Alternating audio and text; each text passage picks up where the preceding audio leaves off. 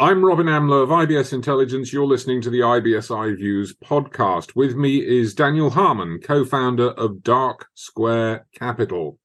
According to you, Daniel, 2023 will be the year for alternative assets and investments. Defend your position, sir.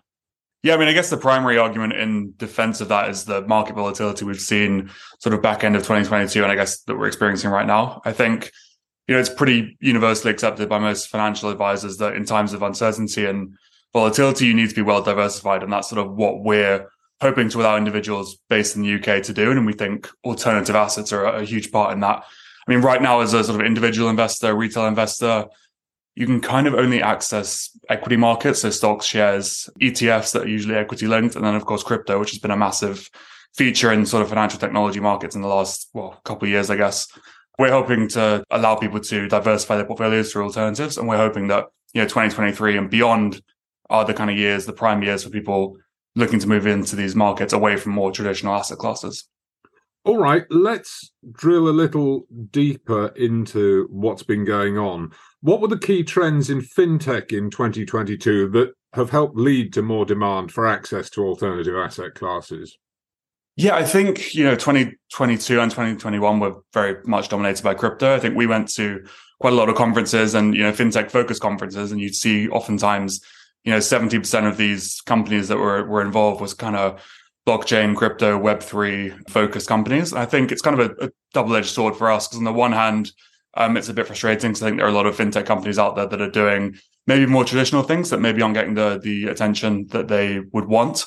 But then at the same time, I think crypto is kind of like a gateway into investing for a lot of people. I think, certainly amongst my friends, people that weren't interested in finance at all, didn't invest at all in the last couple of years, sort of suddenly took up crypto and started getting involved that way. So I think, a lot of people have got into crypto and then sort of branched out maybe into stocks and equities. And we're hoping that they sort of realize, okay, there's multi-trillion-dollar world, honestly, of other asset classes out there that they can't access right now.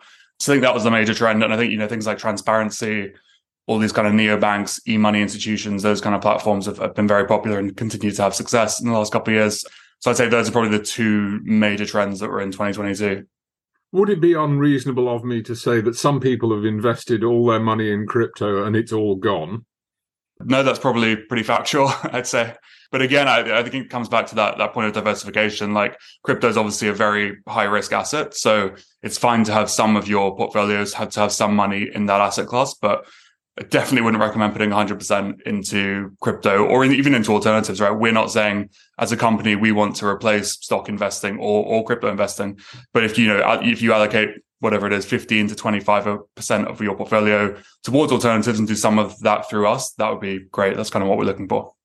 And you've touched on this, how have the kinds of people who are looking to invest in alternative assets changed and why?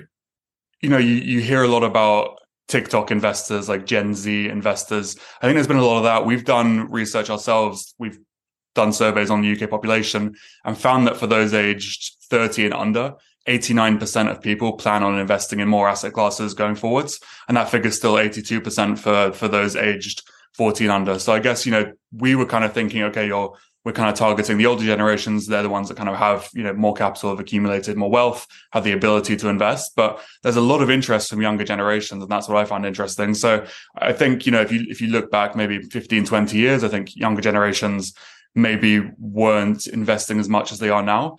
But now it's kind of easier to invest than ever, right? Like you can buy stocks through Revolut, and, you can open accounts with Robinhood, with Trading 212, companies like that, eToro, that have been very popular. So it's kind of easier than ever. People have more access to information than ever. And I think that's really pushed younger generations into investing, whereas that, wasn't really feasible, I guess, 20 years ago when you needed an actual private banker or you had to go into branch and set up a trading account and things like that. So yeah, I think it's opened it up a lot more and made it more accessible to younger generations. Would it not also be the case that the Gen Zs, indeed the millennials, have woken up to the realization that they're going to have to do this for themselves because nobody's going to bail them out? Yeah, I think so. And I think a lot of these platforms are sort of like gamified it in a way. I think, if you look at Robinhood, you see a lot of kind of green and red lights and arrows. And I think that's kind of lured them in a little bit. But I think, on top of that, there's a genuine interest in investing in generating, passive income in making money and not just sitting on cash and spending it all. I think, you see a lot of as you mentioned, TikTok, sort of YouTube accounts that promote investing. I guess a lot of that was in the crypto space to begin with. So we're hoping, we can kind of, I guess, piggyback in a sense on that increase in demand from younger generations and say, look, you've invested in stocks, equities, crypto, whatever it may be, sort of push them in a different direction towards different asset classes. Well, my hair wasn't grey when I first heard this joke, if joke it be, but sometimes people think that alternative investments are alternatives to investment. That's certainly the way crypto's behaved in 2022. It's obviously an unreasonable attitude, but do you think there's any kind of truth in that caveat? Crypto investing is definitely not a traditional sort of investment class. I mean, most coins don't pay dividends, don't pay yields. I guess when I think about crypto investing, I'm not a massive crypto guy, but I always I like this digital gold analogy, right? Like it's a commodity in a sense. I mean, especially with Bitcoin, there's a fixed supply. You can kind of mine it using, computers and rigs and things like that. So yeah, kind of like a digital commodity, I think is kind of the analogy that I liked the most. Whereas I guess some people were using it for, I guess, more malicious reasons. There were a lot of pump and dump schemes, and it was fully unregulated, right? It's starting to get regulated now. So I wouldn't necessarily say it's an alternative to investing, but it's definitely an alternative asset class that's not as traditional as some of the others. I think you're being very polite. So let me extend your politeness into life beyond 2023. What are the alternative investments and assets markets going to look like as we go into the future? Because they're going to change. Demand will make them change.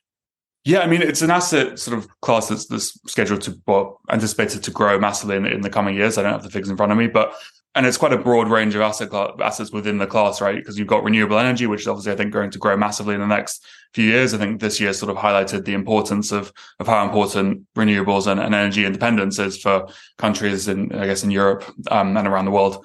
So I think, portfolio diversification is very important. I mean, institutions, hedge funds, banks, wealth managers have known that for years and have been using alternatives to generate decent risk-adjusted returns for decades, really. And I think we're hoping that kind of mentality spills over into the retail space, so individuals start to invest like the hedge funds, because I said right now they're kind of limited. So I think we'll see a massive growth in the alternatives market, and we're hoping that retail investors play quite a large role in fueling that. Daniel Harman, co-founder of Dark Square Capital, thank you very much.